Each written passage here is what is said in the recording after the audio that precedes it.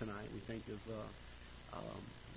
Miss Jean Whitener and Miss Laverne Payne, Brother Norm and Miss Evelyn that are not able to get out and about right now. We think of those that have recently lost very dear loved ones of theirs. We think of Miss June's family and Brother Ron Beckett's family, and Lord, that you'll continue to bless theirs. Bless Miss Belinda's heart and life, and give comfort in the days ahead. We pray that you would also bless in Brother Everett Scheffler's family and Miss Florence as she deals with things in the future and looking towards the future, that you give great comfort and guidance there. And then, Father, may we be able to bring honor and glory to you tonight. Help us not to do anything that would cause a reproach or a shame to your name this evening through what we teach or preach here or through our actions, but that we would lift you up and be able to honor and glorify you in all that we say and do. In Jesus' name we pray. Amen. All right, if you will take your Bibles and turn to Revelation chapter 3. We are now on the seventh of the 7 letters to the 7 churches or pastors of the 7 churches, and that will be the church of Laodicea. We've spent some time going through some of these. Some churches took a couple of weeks to deal with, and there's I don't think that we study prophecy just for the sake of the knowledge of it, but that we learn some things that are practical in this day that we live, things that will cause us to move to action and to do things that either wake us out of our sleep or guide us into the importance and the urgency of serving the Lord now while we have a chance. There are always things to be learned. And in these 7 letters to these 7 churches, we have found a multitude of truths and things that we could glean and learn from them and hopefully put into place and into practice, not only in our church, but in our own personal lives. And tonight is one of those nights, again, that I think we can find some wonderful things that we can learn from the church at Laodicea. The letter begins in chapter 3 in verse number 14. If you'll follow along with me, we'll read through that letter. And unto the angel of the church of the Laodiceans write these things, saith the Amen, the faithful and true witness, the beginning of the creation of God. I know thy works, that thou art neither cold nor hot. I would thou wert cold or hot. So then, because thou art lukewarm and neither cold nor hot, I will spew thee out of my mouth. Because thou sayest, I am rich and increased with goods, and have need of nothing, and knowest not that thou art wretched and miserable and poor and blind and naked. I counsel thee to buy of me gold tried in the fire, that thou mayest be rich, and white raiment, that thou mayest be clothed, and that the shame of thy nakedness do not appear, and anoint thine eyes with eye salve, that thou mayest see. As many as I love I rebuke and chasten. Be zealous therefore and repent. Behold, I stand at the door and knock. If any man hear my voice and open the door, I will come into him and will sup with him, and he with me. To him that overcometh will I grant to sit with me in my throne, even as I also overcame, and am set down with my Father in his throne. He that hath an ear, let him hear what the Spirit saith unto the churches. As Christ has done in so many of these letters, in each of these letters, he begins it with a description of himself to the church, his position, his attributes. And oftentimes, it's to help the church be able to see him the way that they need to be able to see him in order to correct the things that he's going to point out to them. He starts off by saying that he is the Amen. I like that. The word amen is actually a Greek word, and we have transliterated it into the English language. We've not translated it, but we brought it across letter by letter and made the word an English word. But it was a Greek word to begin with. And when we say amen, we are expressing our agreement with. In the time of the writings of this, oftentimes there was a saying, let it be so, or I am in agreement, or yes, this is right. And amen was the word that was used to express those things. And what God is getting ready to teach these folks is that He is the one that is the faithful and true witness. He's not departed from the truth, and He is the witness of that truth. He's the one that gives forth the truth. That He was the beginning of the creation of God and the faithful Creator, and He establishes His position. He establishes as being the one that when He says it, let it be so. He establishes the one that is the same yesterday, today, and forever. He is faithful to the truth. He is the witness of the truth. He also establishes the fact that He is the Creator, and so He has every right to make judgment upon this particular church. And you're going to see here in a few moments that He does issue a word of warning of judgment to them. And He establishes Himself, I believe, very specifically to the members of this church and the pastor of this church so that they don't ever say, well, who does he think he is telling us these things? But there's an interesting thing that takes place in this letter that does not take place in any of the other letters. And that is that they saw themselves one way, and God saw them a completely different way, didn't they? In fact, so much so that God said that they needed to anoint their eyes with eye salve so that they could see clearly, so they could see the way that He saw them. And so here's the way the church at Laodicea saw themselves. The Bible refers to it here in verse number 17. They thought, first of all, we're rich. We're rich. I don't know that they are necessarily speaking here solely of material things, but I think even maybe they were thinking they were rich spiritually, that they were well off. Okay, the idea that they were rich, and then it says here, and increased with goods. I believe that deals primarily with material things, and have need of nothing. And these are the three main things that they looked at when they examined themselves and said, this is how we see ourselves. It's interesting to note, we'll talk about this a little bit more later, it's interesting to note that there are times throughout history we find churches that are this way, or at least sometimes Christians that are this way. They consider themselves to be in need of nothing, and when we become self-sufficient, we lose our dependency upon God. One of the most dangerous places I think a Christian can ever find himself is when he has no need for God. He's sufficient. He's able to deal with everything. They have need of nothing. Now, God saw them completely different. Let's look at how God sees them. He tells them in verse number 17 that they knew not, and He says this, and knowest not that thou art wretched. Boy, what a statement.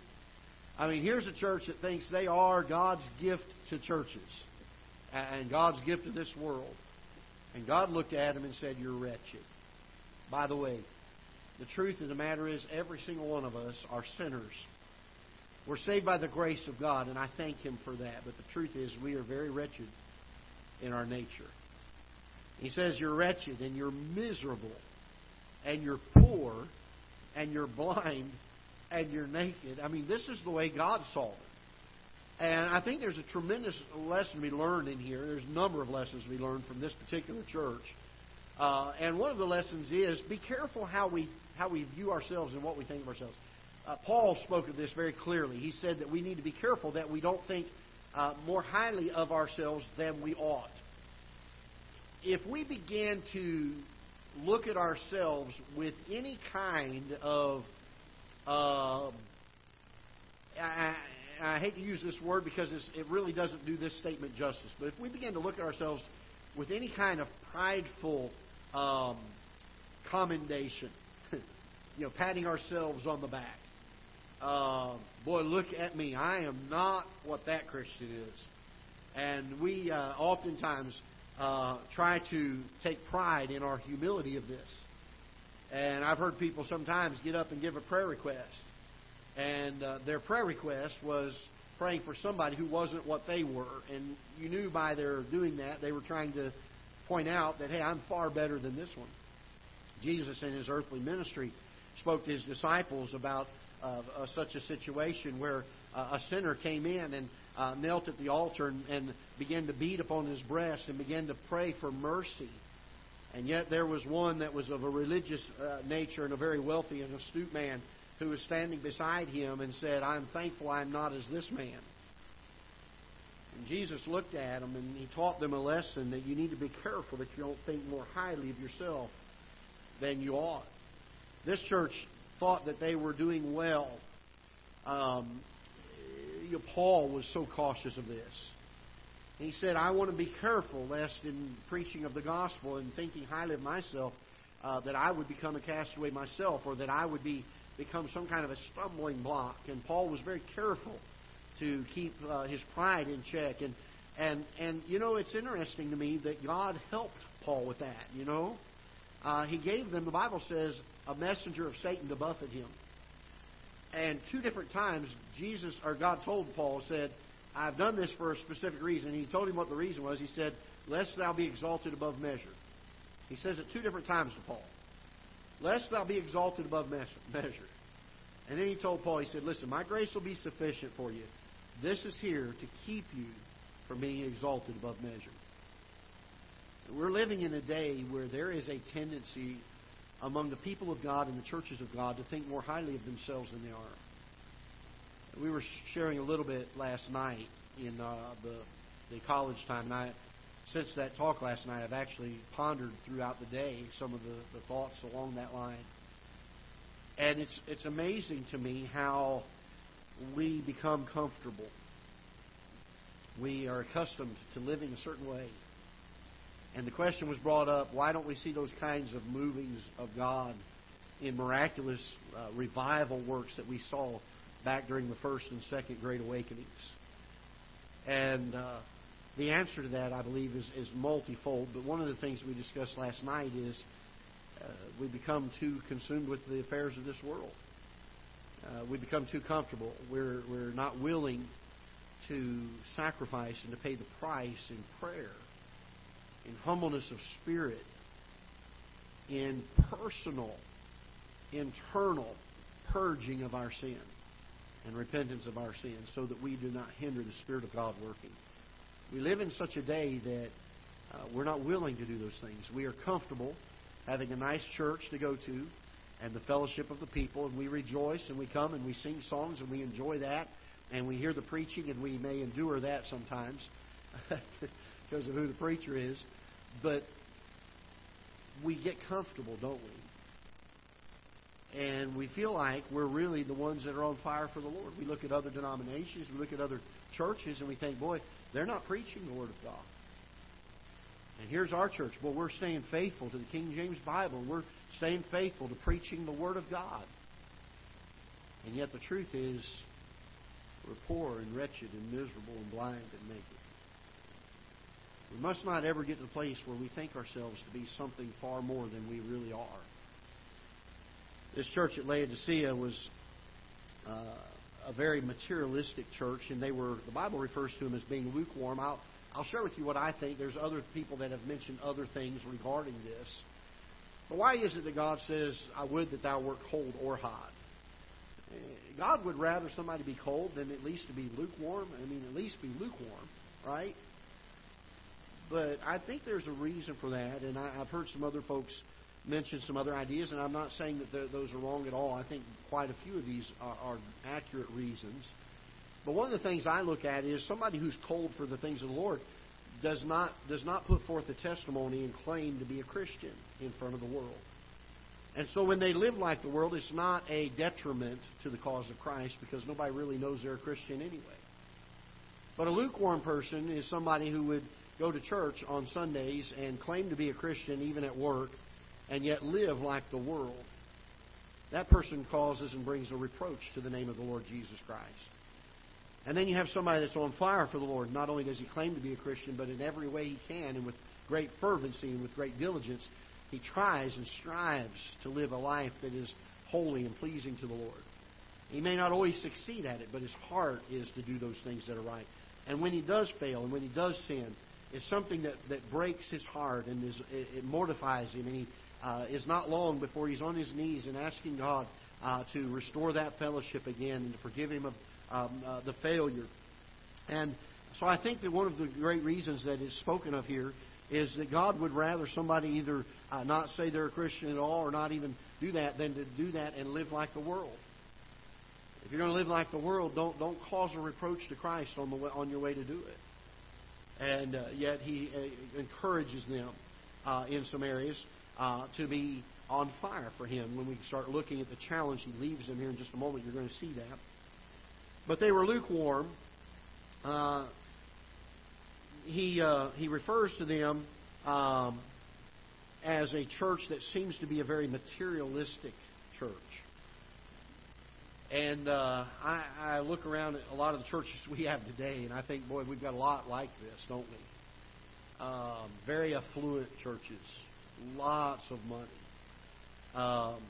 Years ago, when I was in Florida, I pastored a church, and one year Lowe's had a sale on an airplane. It was at Christmas time, one of those inflatable things that you put in your yard, and it was an airplane, and there was a guy in the pilot seat that had a big white beard and a red hat.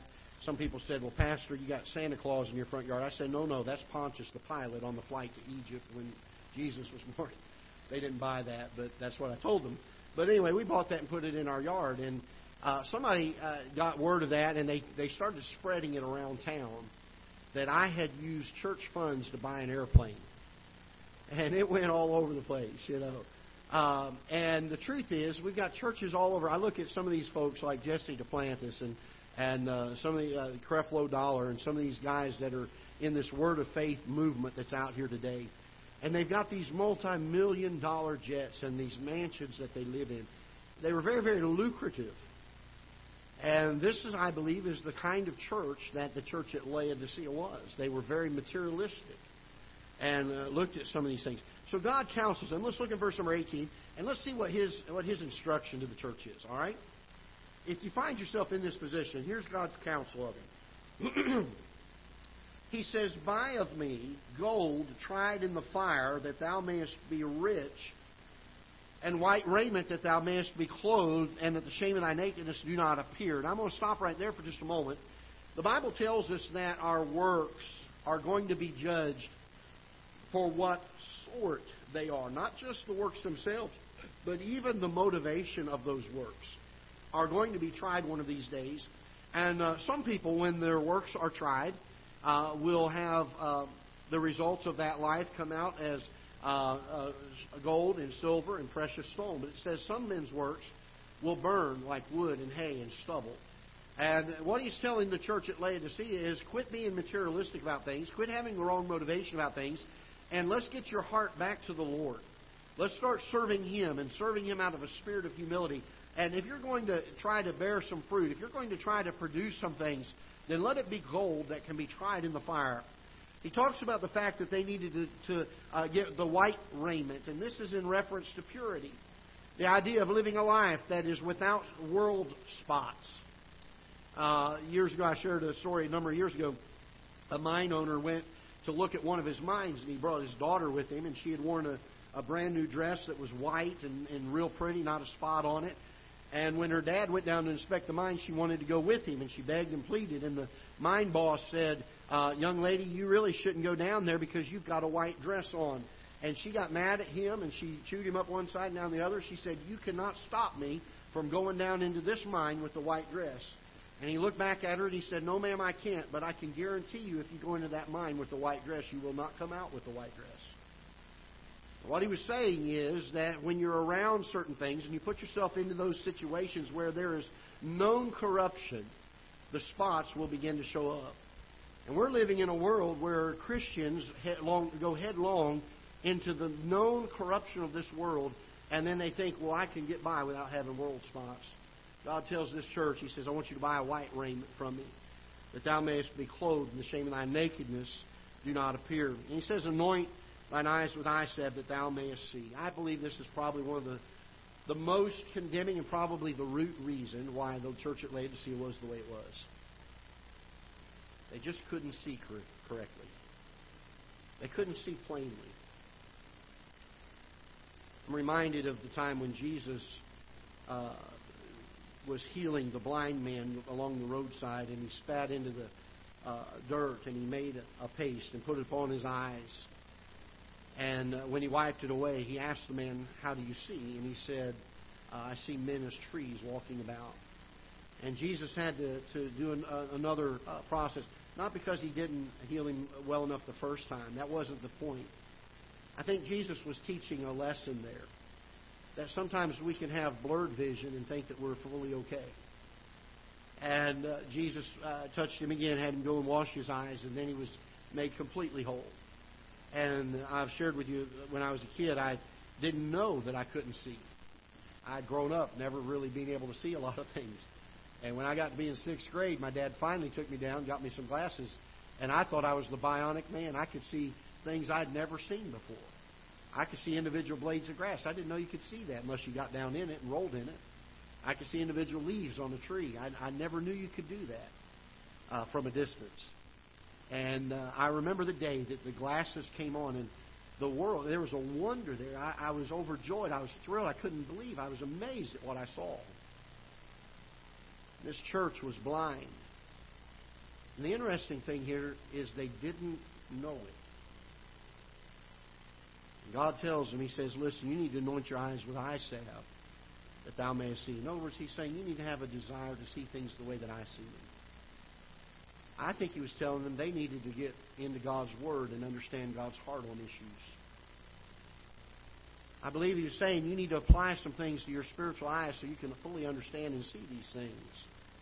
Then He gives them a word of warning. He says, "As many as I love, I rebuke and chasten. Be zealous, therefore, and repent." You know the amazing thing? I've never heard anybody preach on this before about the church of Laodicea. God loved them. Because He wasn't willing to let them continue in what they were doing without chastening. And He tells them from the very beginning, He says, "Whom I love, as many as I love, I rebuke and chasten." And then He gives them this challenge: "Be zealous, therefore, and repent." Don't let it come to that. And what Jesus was telling them is, I love you. And if you continue down this road, I will bring chastening. I will begin to rebuke you in these things. He speaks there again to the church. We often use this verse as a soul winning verse. "Behold, I stand at the door and knock. If any man hear my voice and open the door, I will come into him and will sup with him, and he with me." This is not a salvation verse. This is a verse of fellowship. They had broken fellowship with God because of their worldliness. And God was outside asking to come in and to have that time of fellowship. This church didn't even know they were blind. They didn't even know that there was no fellowship with God. We did a study a number of months back on the Word of Faith movement of churches that are out there today. And there are several doctrines that are so heretical and so against Scripture, but so much in line with what this church in Laodicea was doing. They believed that they had the power, the churches today in this Word of Faith movement, they believe that they have the power to command God and that God is powerless without them allowing Him to work. That is the most blasphemous thing I think I've ever heard in my life, and yet they're preaching it from the pulpits. They're elevating men to the level of God and elevating God to the level of men. And the fellowship is not there. You look at these churches, and while they have large crowds, and they have a lot of money coming in and a lot of things that from a worldly perspective we would look at and say they are being successful in ministry, the truth is God is nowhere to be found in them. They teach about a God that is not the God of the Bible. They teach about a Jesus and a Savior, a Christ, who is not the Christ of the Bible. They're teaching an antichrist, if you will. They're teaching about a God that does not exist in our Scriptures. And yet they're doing it all in the name of the Lord. They're saying, we are this. This is what we are. We're this church. And they've made it appear to the world that they are something when they really are nothing. And God, I believe, stands outside the door and He knocks. If any of these churches would ever get their eyes off of the things they're doing and put them back on the Lord, they could perhaps have fellowship with Him. Oh, that we would learn from these things. And then he ends this letter, as he does so often with each of these churches. "To him that overcometh will I grant to sit with me in my throne, even as I also overcame and am set down with my Father in His throne." And again, the phrase, "to him that overcometh," is in reference to those that have trusted Christ as their Savior. So he's not speaking here of a works salvation. He's not speaking here of people that have to persevere and endure in order to reap these benefits. These are benefits given to those that John writes earlier in one of his epistles, other than this book in Revelation that he writes. He speaks of the fact that those that are saved and trusted Christ are those that have overcome the world. And so we understand this phrase, he that overcometh, to be those that have trusted Christ as their Savior. Now, well, that gets us through the 7 churches. Once again, he ends with, he that hath an ear, let him hear what the Spirit saith unto the churches. And I'm going to share, begin tonight sharing, we got about 10 minutes here. I'm going to get as far as I can here. I'm going to begin sharing a couple of things just by way of wrapping up the 7 church study before we get into the prophecies of the book of Revelation. But if you will, take your Bible and turn with me to Matthew chapter number 13. Matthew chapter number 13. Throughout the Bible, and I'm going to teach some things or share some things with you that I look at and I think these are certainly there. Throughout the Bible, as we look at Old Testament especially, we've been doing a Bible survey on Sunday mornings and going through each book of the Bible in a high-level view. You find that in the Old Testament, oftentimes, there are things that are done that actually literally happen to real-life people in real-life places at that period of time in history. And yet, they picture things that were yet to come. We find that over and over again. God gives one of the easy ones to look at and to understand is when the children of Israel were getting ready to leave Egypt, God gave them the Passover. In the process of the Passover, it was a literal event that needed to take place with a literal group of people at a literal time in history, and it was given to picture things that were yet to happen. The Passover lamb being the Lord Jesus Christ Himself. We find oftentimes as we're studying through these books that Christ is pictured by the stories that are given and the indications of things that are given. And so we find interwoven throughout Scripture very literal things that take place, but also have a picturing and a secondary meaning of things that are yet to come. I personally believe that these 7 letters to 7 churches are very much like this as well. They were 7 letters written to 7 distinct churches who had these issues and these problems in them. If you'll take a moment and look with me in Matthew chapter number 13, you're going to find that there are a number of parables here, 7 to be exact. And it's interesting that each of these parables teaches about things that perhaps are in the Christian life in that day, but also things that are yet to come regarding the kingdom of heaven. And you'll find that if you will take each of these 7 parables found in chapter number 13, they very closely align in their teaching with the 7 churches in Revelation and the issues that each of those churches were having. You can draw almost an exact parallel. For instance, the first one that we find in Matthew chapter number 13 is the parable of the sower. The very first church was the church at Ephesus. They were a very evangelistic church. They had left their first love, and God told them to return to their first works. This evangelistic zeal of the apostles during this period of time was given in the church at Ephesus. And so we find here this evangelistic parable in the first part of it. And then as we go down, we find the parable of the wheat and the tares in verse number 24, if you'll look there. Verse number 24, in another parable he put forth unto them, saying, the kingdom of heaven is likened unto a man which soweth good seed in his field. And it talks about the wheat and the tares. And we find yet in the church at Smyrna, the first indication that some corruption was trying to infiltrate their doctrine, and the church at Smyrna, the second church, wouldn't hear of it. They were staunch and holding fast to purity of doctrine, and began to have persecution. They began to have martyrs. Some of the first martyrs were found in the church in Smyrna. And then we go down to verse number 31, And you'll see here the parable of the mustard seed. The parable of the mustard seed. And that was only a couple verses. Let's read that one. Another parable put he forth unto them, saying, The kingdom of heaven is like to a grain of mustard seed, which a man took and sowed it in his field, which indeed is the least of all seeds. But when it is grown, it is the greatest among herbs, becometh a tree, so that the birds of the air come and lodge in the branches thereof. And we find the church of Pergamos. The church of Pergamos was a very affluent church, a very large church. It was growing, and they were marked by compromise. They began to allow things to creep in, but they were a thriving, growing type of a church in a very compromising time period. And then you have the parable here of the leaven in verse number 33, the parable of the leaven, which parallels often with the characteristics that are found in the church of Thyatira.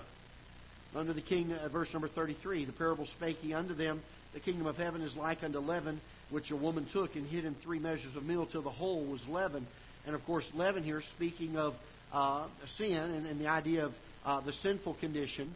And during this time, we find idolatry and adultery creeping in. If you remember, the church at Thyatira had a lady in the church. They referred to her as Jezebel, and brought immorality into the church and brought idolatry into the church. Why? Because that leaven that wasn't dealt with in the church at Pergamos was infiltrating and growing through and filling the whole lump. Then we have verse number 36, the parable of the tares. That is, the parable of the hidden treasure in verse number 44. The parable of the hidden treasure. And Sardis, if you'll remember, they were almost dead. Remember that? There was just a small group, a small remnant, a hidden treasure there.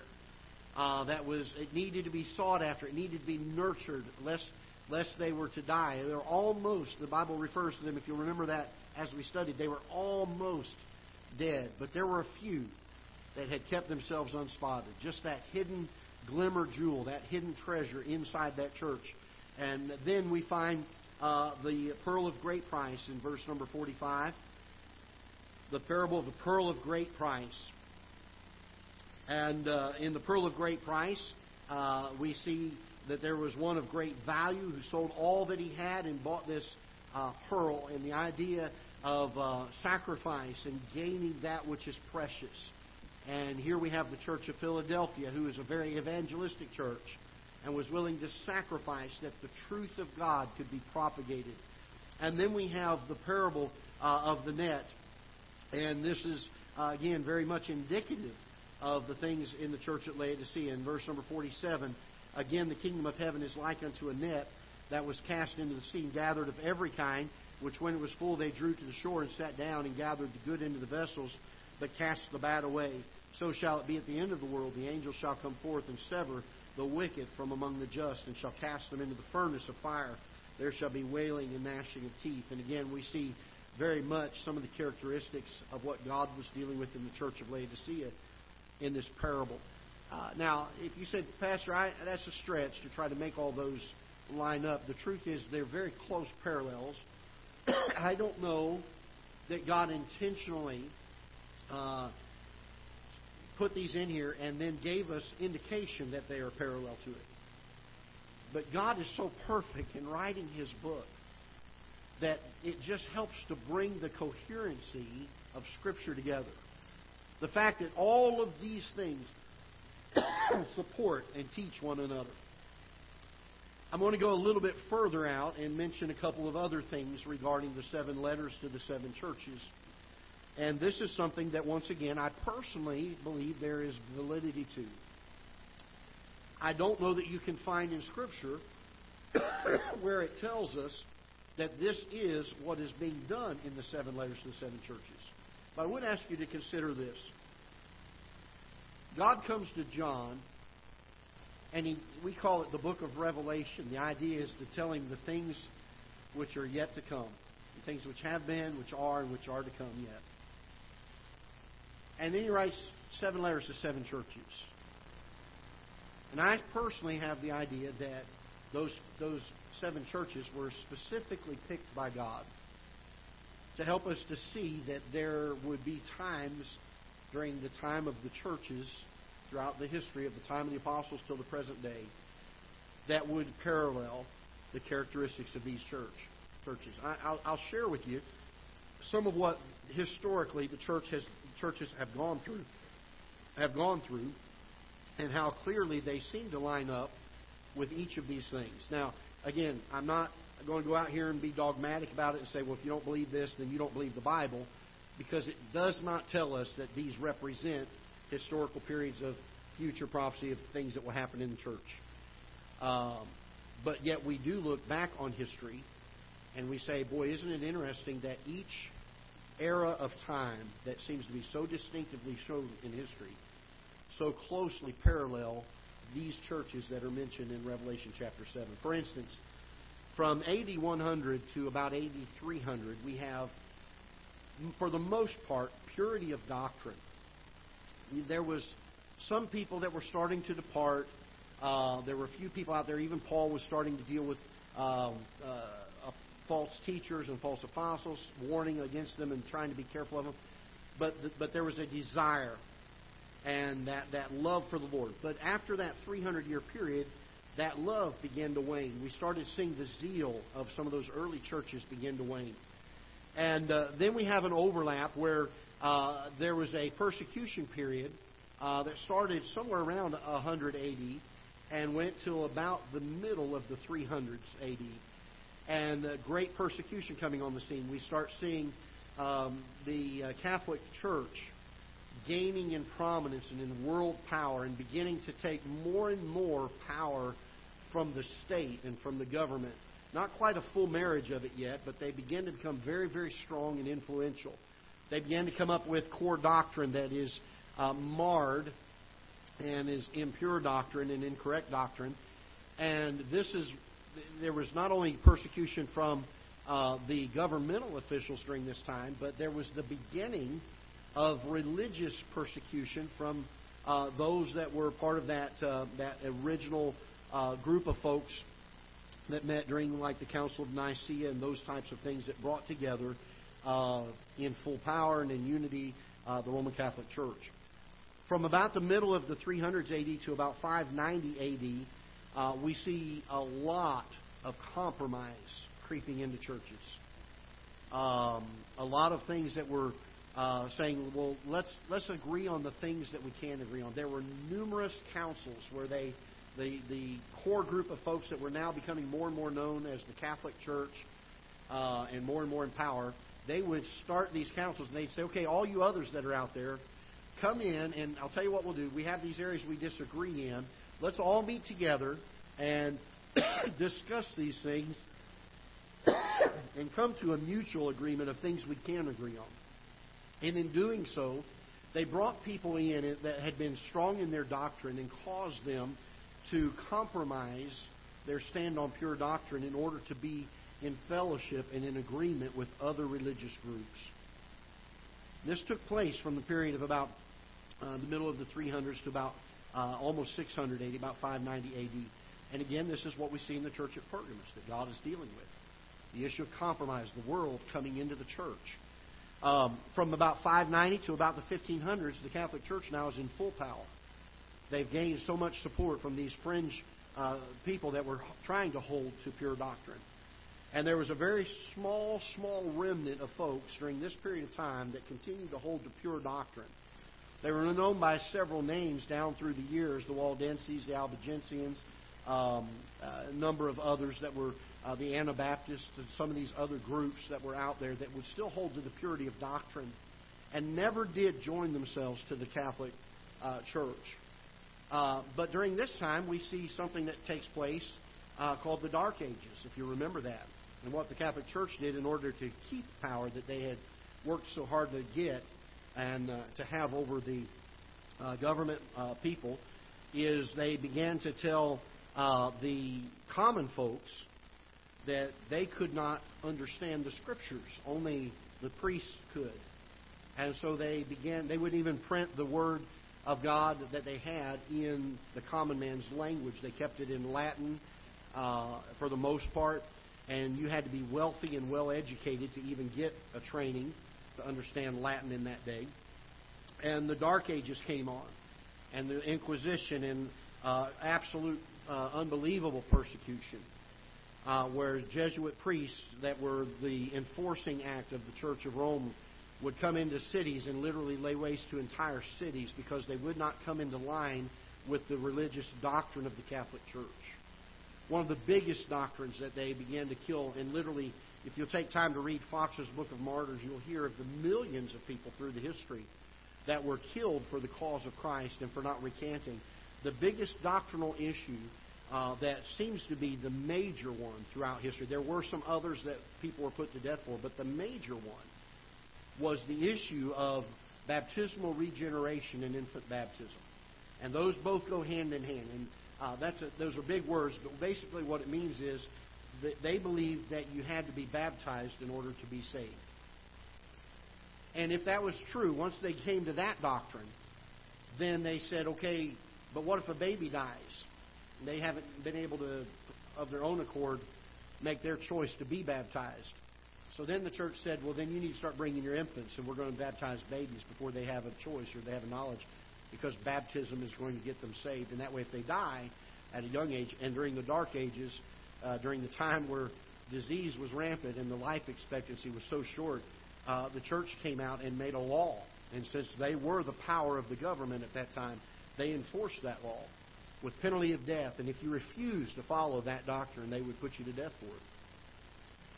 These little sects of churches that were trying to hold true to the pure doctrine, and they would meet in clandestine meetings, and they would share what little scriptures that they could have and scraps of scripture that they could keep together and try to study in their own languages, would be caught and burned at the stake. And I'm talking not just men.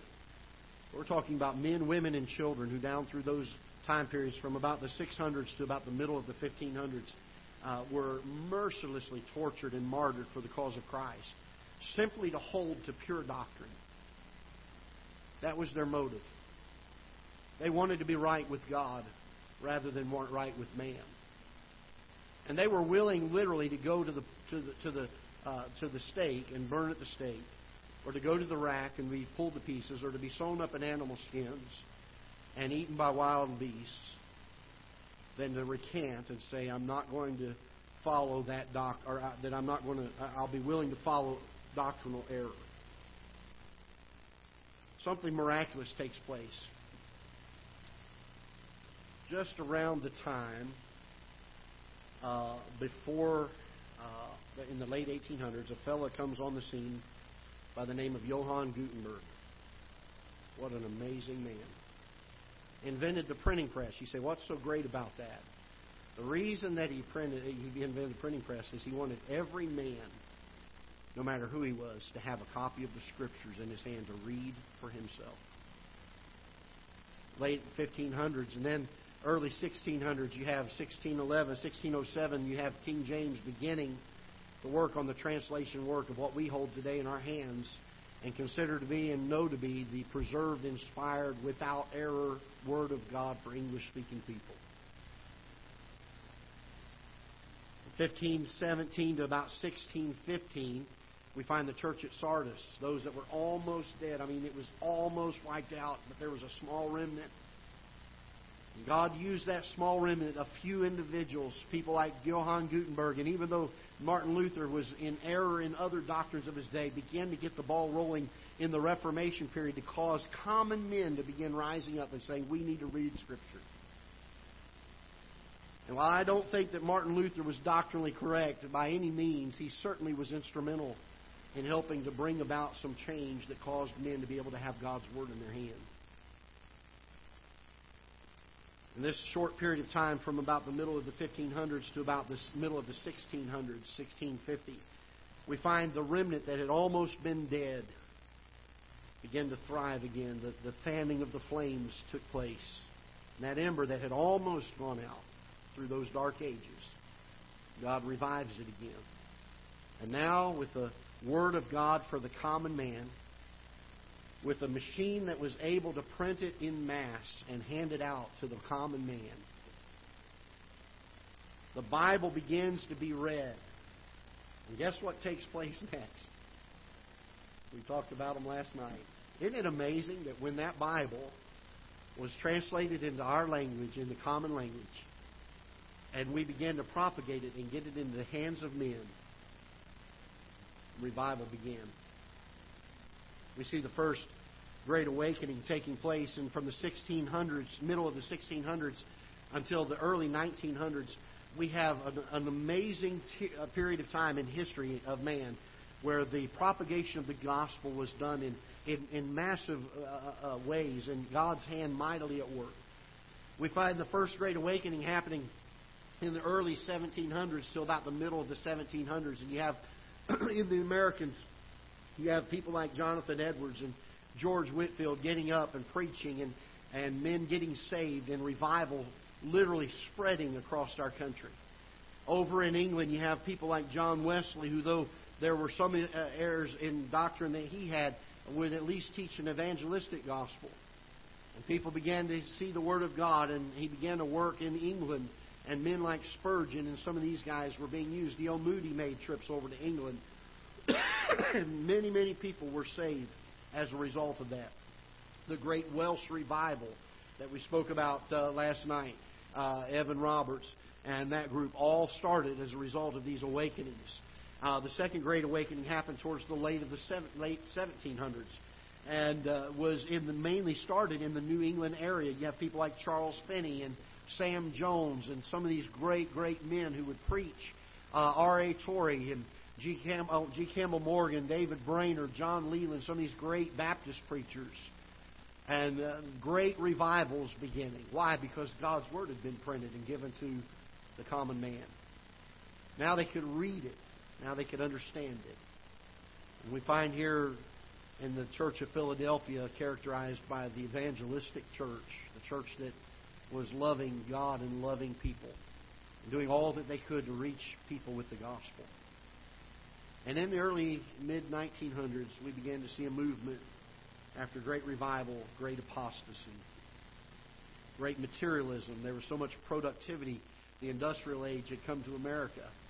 So much prosperity happened so quickly in such a young country that we became a very materialistic people. In our churches, without persecution to purify them, without hardships for them to take a stand for. And now with wonderful wealth and materialism became apathetic and said, we are rich and increased with goods and have need of nothing. You say, well, Pastor, that's just a coincidence that these churches line up with the way that the history of churches since Christ had fallen. And that could very well be. I'm not saying that there is anything in Scripture that says this represents this. But it is interesting that God gave us these 7 churches with these 7 characteristics. And just before He gave them, He said, blessed is he that hears the words and reads the words and does the things that are therein. To learn the things that can be learned from these churches and put them into practice today. I think we're living in the time of churches that are characterized and marked by the character of the Laodicean church. There are a remnant. There will always be a remnant of true churches. But the truth is, even in our most ardent churches, even in the churches that are most prone to hold to the truth of God's Word, that are most active in pursuit of personal holiness in their life, we still live in a very materialistic country, in a very materialistic world. And the truth is, we like to live very comfortable. God tells them, you need to buy of me gold tried in the fire, white raiment, so that you can be clothed. And He said, anoint your eyes with eye salve, that you can see. I think that will be the prayer of our hearts. Lord, help me to see. Open my eyes. And next week we'll start jumping into some of the prophecies of Revelation. And that'll be very exciting. I know the churches have been somewhat of a tedious study, but something I think that was needful and profitable to us. And hope that that'll be a help to you. Let's pray together. Father, we're so thankful for your Word, that it guides and directs us. Lord, we went a little bit longer tonight than we normally do, but needed to get through some of that. And we pray that you would bless the teaching of your Word. May it be helpful to us as we look to the future and the things that You would have for us to do today in our lives. May it be the motivating factor to keep us right, to keep us pure, to keep us diligent doing Your work. We pray in Jesus' name. Amen.